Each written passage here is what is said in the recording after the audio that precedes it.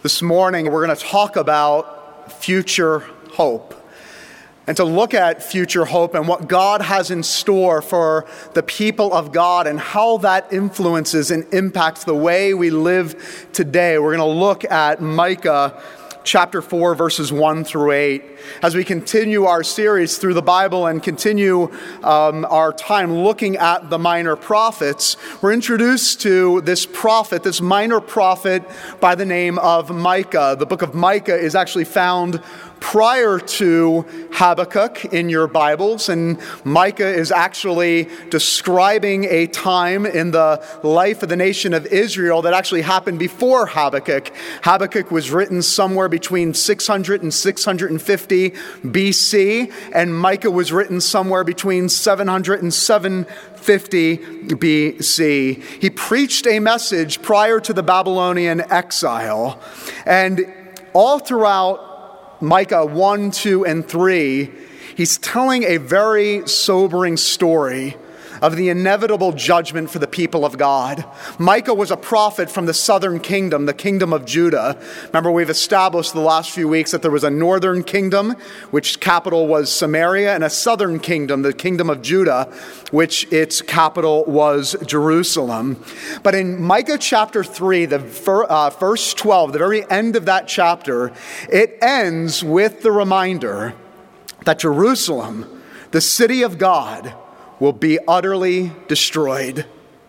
But thanks be to God that that is not how the story ends, because we turn our attention to Micah 4, and God uses Micah and this chapter in particular to give the people of God hope, even in the midst of inevitable judgment, to give them hope for tomorrow, a glorious future that would impact the way they live today.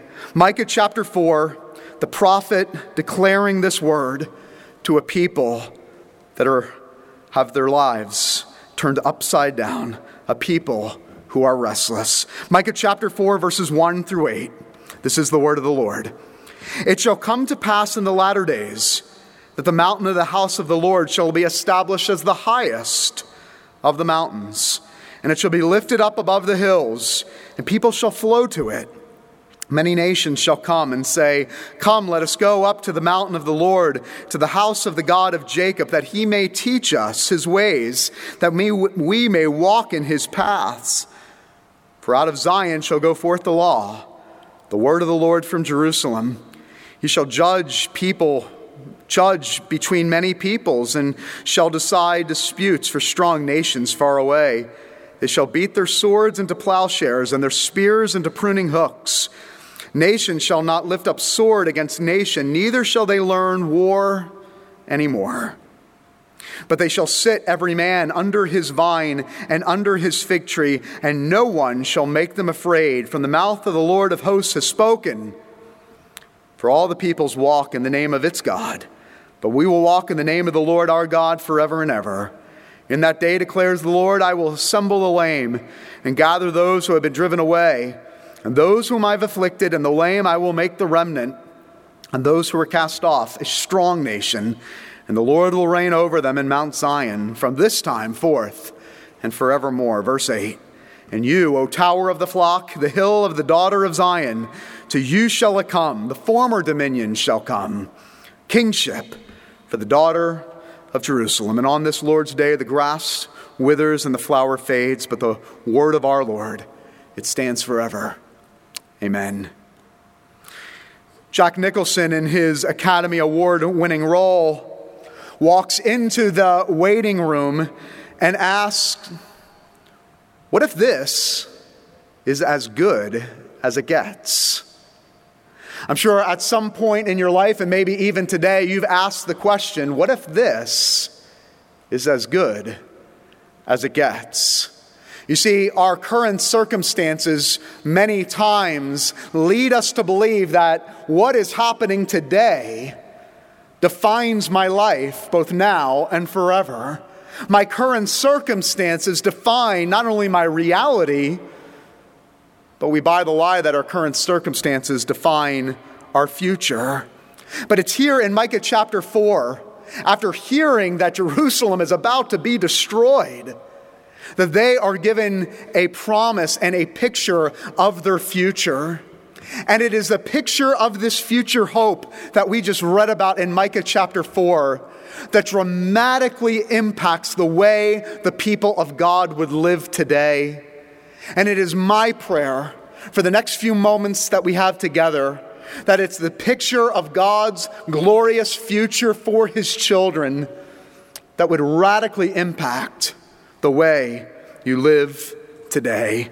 What can we learn about this future hope and this glorious promise of tomorrow from Micah chapter 4? The first is this: God gives us a very clear vision of future hope. He has not left his children in despair. He has not left his children without a template. What will this future hope look like that informs the way I live today? Well, in verses 1 through 4, Micah outlines what this future hope looks like, this glorious picture of the future, this glorious picture of tomorrow. And bear with me, I want to point out a few things in verses 1, 2, 3, and 4 that really help us understand the power and gravity of the future. Well, the first thing is this: in verses 1 and 2, we see God finally getting his rightful praise and getting his rightful honor as the King of Kings and Lord of Lords. In verses 1 and 2, it says, in those latter days, God will be exalted, God will be worshipped. And it says that he will be worshipped and exalted as the King. Where? On the hill, on the highest of mountains. What is significant about the mountain? We talked about this briefly last week in Habakkuk chapter 3. The ancients believed that it was on top of the mountain that you could meet God, that it was on top of the mountain that you could experience heaven on earth. And so every religion, regardless of the philosophy or worldview of the day, every world religion, you could find a temple at the highest point of that region, because that's where they believed they were meeting with their God, that they would meet and worship their idols. They would experience the presence and the favor of their God. The temple was what? The temple was the house of the Lord.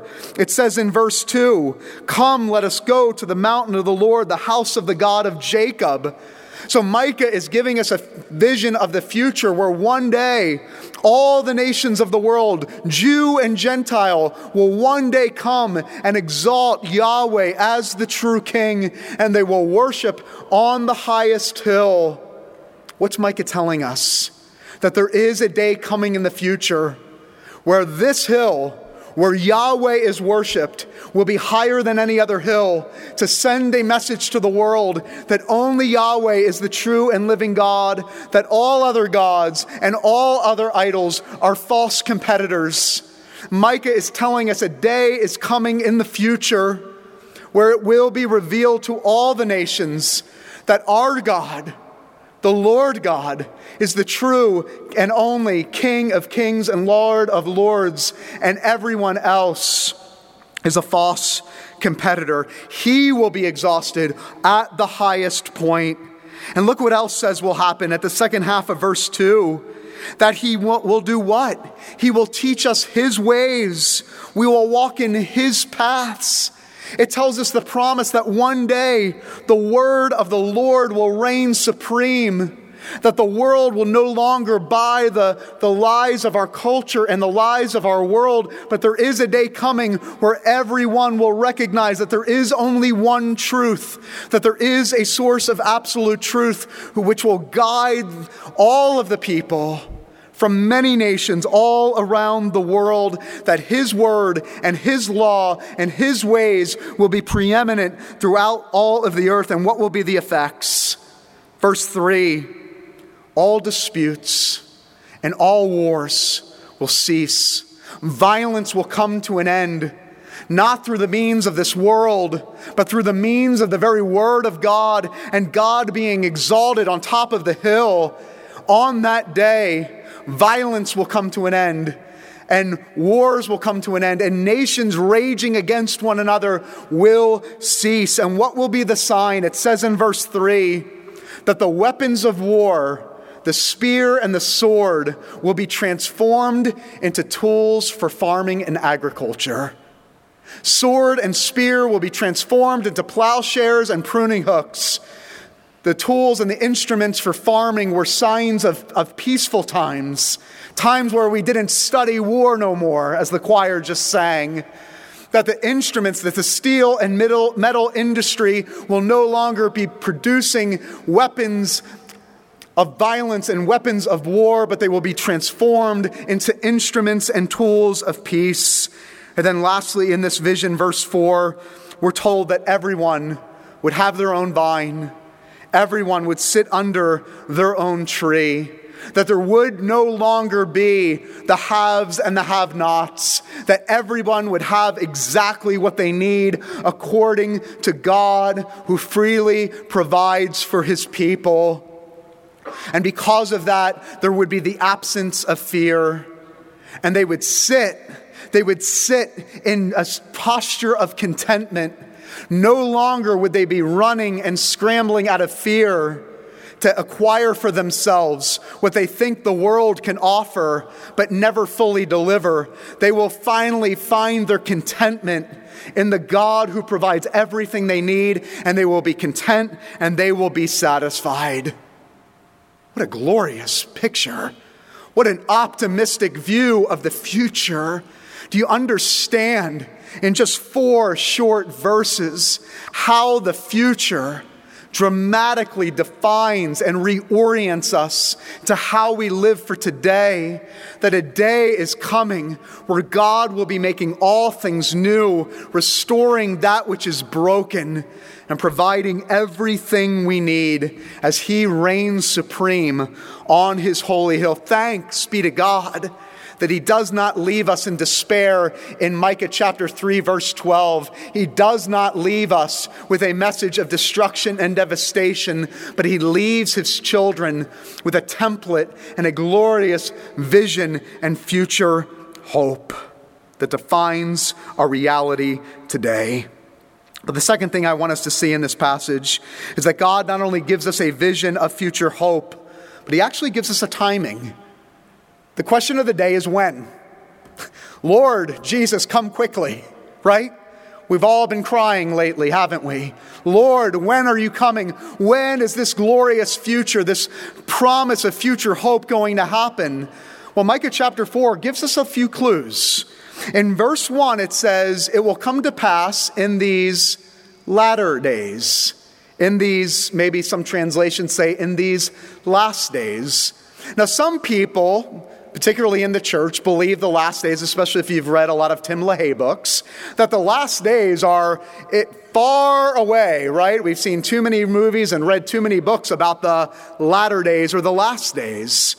But we actually believe that the last days began at the first advent of Christ. We actually believe that the latter days, that the last days actually began when Jesus came to the world and came to this earth 2,000 years ago. You said, what? I thought it was far, far away, right? The pictures of Armageddon, the Tim LaHaye books, the Left Behind series. I thought that was the last days. Well, let's look at the scriptures together. Hebrews chapter 1, verses 1 and 2. The author of Hebrews announces, in the former days, how did God speak? God spoke to us through the prophets. But in these latter days, or these last days, he has now spoken to us through his Son. Jesus, when he went from town to town, what did he preach? He preached and declared the gospel of the kingdom. Jesus, time and time again, said, the kingdom of God is at hand. I preach the message of the kingdom of God. This was the message of Jesus, that the kingdom of God has arrived, that the kingdom of God is at hand. Thy kingdom come, thy will be done on earth as it is in heaven. We believe that 2,000 years ago, the king has arrived, because in verse 8 of chapter 4, it says, that one day it shall come, that the former dominion shall come and kingship for the daughter of Jerusalem, that you will know you are in the latter days, when the kingdom is reestablished, when the kingdom is inaugurated on earth as it is in heaven. We are in the latter days, and it began 2,000 years ago. We have every right to ask, then why is this world still so screwed up if the king has come? Well, we live in what theologians have always called the already but not yet. We're caught in the in-between. You see, Jesus, and you've heard me say it time and time again, that Jesus came and he saves us and he does not take us immediately into heaven. But the reason that you and I exist and are on earth is to announce to the world that the last days are here and that the kingdom of God is at hand. And it is our job to reach into the future and to bring heaven to earth wherever we are found. This is the calling of the people of God. We are here because there is still work to be done. We serve sacrificially and selflessly because the King has called us. This is our calling and this is our mission, to announce that the King has come. He has inaugurated his kingdom, but it has not yet been consummated. And God uses us, the people of God, the church, to bring about the fullness of the kingdom. And one day it will be fully consummated and fully restored. So if this is all true, that God gives us through Micah this glorious picture of future hope, if it's true that Jesus has inaugurated his kingdom and we are called to live our lives on earth in light of the King arriving, then what's our response? Do we just go out to brunch afterwards? Do we just go about our day and watch football this afternoon? What in the world, how in the world would the people of God respond if this message is true?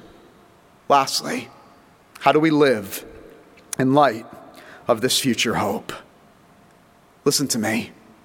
If this is true, we live in light of this future hope by understanding our calling and our role.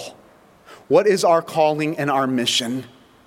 If Jesus came 2,000 years ago, listen to me, and established his kingdom on earth as it is in heaven, it is as if Jesus hung a banner and it says, under new management, that this is my Father's world, and we are to live every day as the remnant of the King, pointing people to that sign, saying, this is my Father's world, and it is under new management. And we seek transformation of this world, not according to the ways of this world, but according to the ways of God. Look at what it says once again in verse 2. How will the restoration of this world happen? How will this future hope be realized? Not through the methods of this world and of this culture, as we talked about a few weeks ago in Amos chapter 8 and Amos chapter 9, but the reconciliation of this world and the restoration of this broken world will happen through the people of God being faithful to the Word of God. It is the Word of God alone. We have the truth in order to bring about restoration and to bring about this future hope. We don't have to rely on the methods of this world and of society and of culture. We have the very Word of God on our side to be able to go out into the world to announce that God is making all things new. I want to ask yourself this question. I want you to ask yourself this question. How this week, I don't care whether you're in school, on your sports team, in your work, in your neighborhood, in your family, how practically am I this week going to live in the reality that this world is under new management? How am I going to live practically this week to declare and demonstrate to the world that it is under new management? I want to ask you this question this morning. How in the world would we ever find the power and the motivation today to live in light of this truth, to live in light of this future hope? Well, the only way that you and I can answer the call this morning and be motivated and empowered to live in light of this future hope is if you yourself have experienced the power of this King Jesus, who 2,000 years ago did not come by power or by force, but came in humility, full of grace and full of truth. You see, we're told in the Bible, we're told in Micah chapter 4 that this King would be exalted on the mountain, that he would be exalted above all other kings. And it would be in John chapter 12 where Jesus would declare that I am this King that you have been waiting for. Jesus declares that the Son of Man will be exalted above all others and that all men will be drawn to himself. The nations are drawn to this King. The nations are drawn to this Jesus because there would never be a king and there will never be a king like Jesus. This Jesus who did not use the weapons of war against us, but took on the weapons of war against himself. This Jesus, this King who took the weapon of the cross on himself and fought on our behalf, our greatest enemy, the enemy of sin. Jesus took the sword, Jesus took the spear, and it is only and through the power of the cross of Jesus Christ that we would be motivated to answer the call of the King this day, to live our lives in light of this glorious future hope. There are two people that I am speaking to this morning, or maybe listening online. The first group of people are the people that will totally dismiss this message.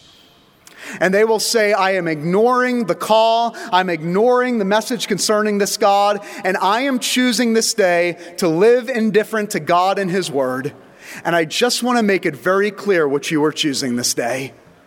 You are resigning in your life to living a life as if there is no God, and therefore there is no purpose, and there is no meaning, and there is no bright tomorrow, and there is no future hope, just as long as you know what you're choosing.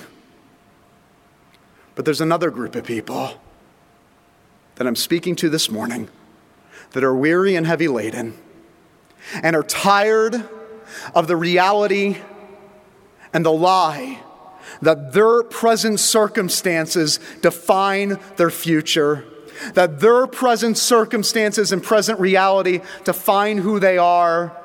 And today is the day where they say, no, I will not be defined by my current circumstances or my present reality, but I will forever be defined by a future promise, a future hope, a bright tomorrow.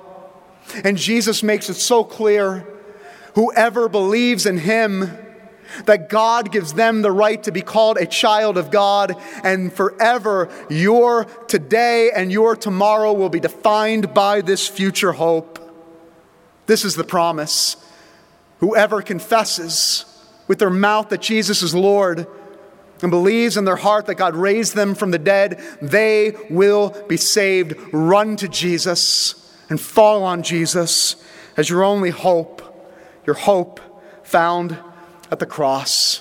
How in the world could any of us live another day, a life full of broken promises, a life full of unmet expectations, a life full of disappointments, a life of continual trials and anxieties? How could you ever live another day without this future hope? Recently read and came across a New York Times article, an article that was written on the work of evangelicals throughout the world. And if you know anything about the New York Times, they're not particularly friendly to Christianity or evangelicals. And this writer, this journalist, Nicholas Kristof, who was an ardent atheist, tried his best to write about evangelicals' work throughout the world. And about halfway through, you wonder where this article is going, because it seems like it's impossible for him to say anything nice. He talks about how narrow-minded evangelicals are and how backwards their ideology is. But finally he gets to the original purpose of the article. And he says, but in light of all that, I've taken notice of these evangelicals. And I can't dismiss them anymore because everywhere I go in the world, they're there. When I go to the Sudan, they're there fighting slavery. When I go to West Africa, they're the ones already there raising money for AIDS funding. When I go to the Philippines to support funding for the Feed the Hungry programs, every other group has left because of guerrilla fighting. But not the evangelicals. They're still there. The evangelicals are there, and they're everywhere. And even the most ardent unbelievers should sit up and take notice. Listen to me. This is why the nations are drawn.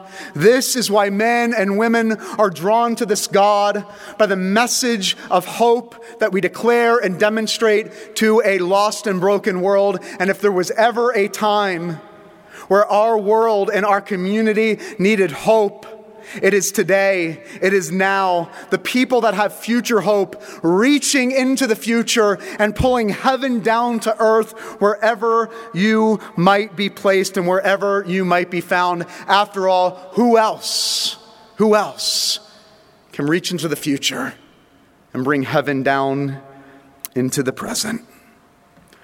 Robert Louis Stevenson was the great 19th century Scottish novelist, and he recalls a time where in his early childhood he would look outside his bedroom door or bedroom window every night, and he would look for the lamplighters. If you don't remember the lamplighters, if you've ever seen the movie Mary Poppins, the men that come with their ladders at night and they climb up and they light every lamp in the midst of the darkness. And one night in particular, he was fascinated, looking out of his bedroom window as a boy, looking at the lamplighters. And finally, his mom said, "Robert, what are you looking at?" And he says, "Mom, look at the lamplighters. Look at those men. They're punching holes in the darkness." Brothers and sisters, I cannot think of a better image of what the Church of Jesus Christ has been called to do. Punching holes in the darkness. This is our calling. This is our mission, to bring the hope of the future into the brokenness of the present. So why don't we start this week, maybe even today, wherever God places you and wherever you might be found, let's hang up a sign that says, "Under new management." Let's go punch holes in the darkness.